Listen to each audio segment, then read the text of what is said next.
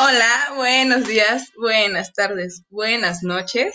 Bienvenidos al primer podcast, Las Las murmuradoras. Murmuradoras. Claro que sí, como de que no. Vámonos, recio. Métele nitro a este caso que hoy les presentaremos llamado Chan, chan, chan, chan. El hombre que confundió a su mujer con un sombrero. Exactamente, aunque ustedes no lo crean. Para entender mejor de qué va este caso, les leeremos un pequeño fragmento de esta lectura. Cabe mencionar que mi compañera de murmullos será el doctor Shax y yo seré el doctor P, la paciente, el enfermo, el tratado.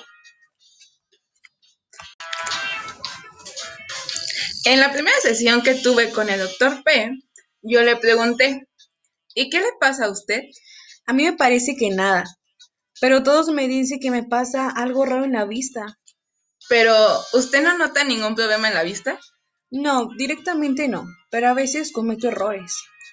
Yo salí por un momento del despacho para poder hablar con su esposa. Cuando volví, él estaba sentado junto a la ventana, muy tranquilo, muy atento, escuchando más que mirando afuera. El tráfico, ruidos callejeros, trenes a lo lejos, componen una sinfonía, ¿verdad, doctor? ¿Conoce usted Pacific 234 de Honegger? ¡Qué hombre tan encantador! Pensé. ¿Cómo puede tener algo grave? ¿Me permite examinarle? Le pregunté. Sí, claro, doctor Shax. Y cuando examinaba los reflejos, yo le quité el zapato izquierdo y le había rascado en la planta del pie con una llave. Y al final lo dejé que se pusiera el zapato. Comprobé, sorprendido, al cabo de unos instantes, que no había hecho, a lo cual yo le pregunté, ¿quiere que le ayude? ¿Ayudarme a qué? ¿Ayudarme a quién? Ayudarle a usted a ponerse el zapato. Ah, sí, me había olvidado el zapato.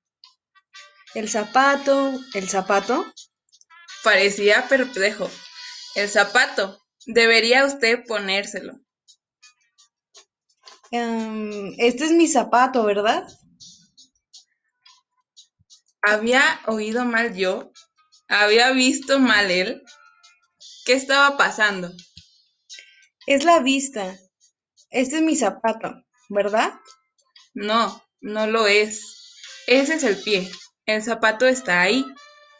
Ah, creí que era el pie. ¿Bromeaba? ¿Estaba loco? ¿Estaba ciego? Si aquel era uno de sus extraños errores, era el más extraño error que había visto en toda mi carrera. Le ayudé a que se pusiera el zapato, para después enseñarle la portada de la revista, una extensión ininterrumpida de las dunas del Sahara. Yo le pregunté, ¿qué ve usted aquí? Veo un río y un parador pequeño con la terraza que da al río. Hay gente cenando en la terraza. Veo unas cuantas sombrillas de colores. No miraba la portada, sino el vacío, y confabulaba rasgos inexistentes, como si la ausencia de rasgos diferenciados en la fotografía real le hubiese empujado a una imaginación del río y de la terraza y de las sombrillas de colores. Después de esto, pareció que el señor P quiso decir que se había terminado la sesión. Entonces él empezó a mirar en torno a buscar el sombrero. Extendió la mano y agarró a su esposa por la cabeza, intentando ponérsela. Parecía haber confundido a su mujer con un sombrero. ¿Es en serio? Ella daba la impresión de estar tan acostumbrada a aquellos percances. Este fragmento nos ha ayudado a comprender el nombre del caso y entender de qué va su trama, su conflicto central. Pues bien, nos referimos a una agnosia asociativa. Pero pues antes de decir qué es esto, pues les contaremos un poquito sobre la historia evolutiva del Dr. P. Bueno, él era un músico distinguido que había sido muy famoso como cantante. Luego se hizo profesor de una escuela musical en su localidad. Entonces, sus alumnos fueron quienes vieron los extraños comportamientos del profesor. A veces un estudiante llegaba con el doctor y él no lo reconocía, o mejor, no identificaba su cara. Cuando lo escuchaba hablar, era cuando lo conocía. Pero muy bien, sus facultades musicales seguían siendo tan asombrosas como siempre.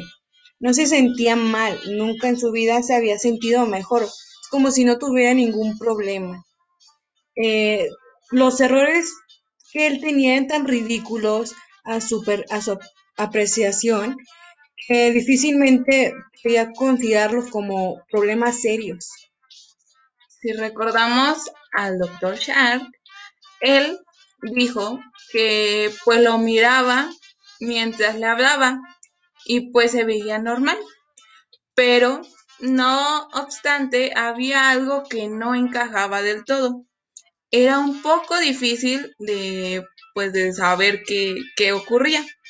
Llegó a una conclusión de que abordaba con los oídos, pero no con los ojos. Era como que al doctor solamente lo veía por medio de la nariz, de las orejas, en la barbilla y en el ojo derecho, pero no como un elemento totalitario, solamente como elementos individuales. Muy bien, ya vimos más sobre la historia evolutiva del Dr. P. Pero ahora, ¿qué es la agnosia asociativa o bien la ceguera psíquica?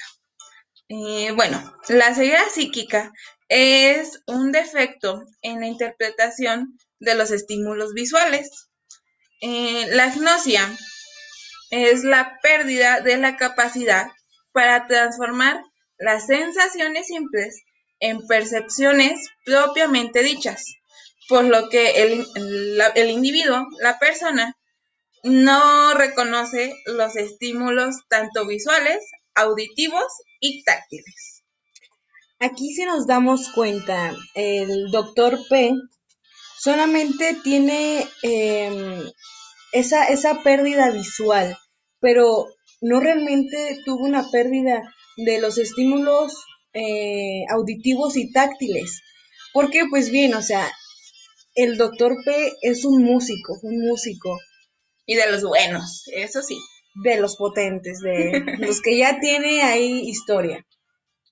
Entonces, como tal, un músico tiene que tener, por ende, muy bien desarrollado su oído, su percepción táctil, por el hecho de estar escuchando melodías, interpretando melodías. Para estar bien afinado, como Exacto. se dice. Y es el punto, ¿por qué estas partes, estos estímulos auditivos y táctiles no fueron afectados?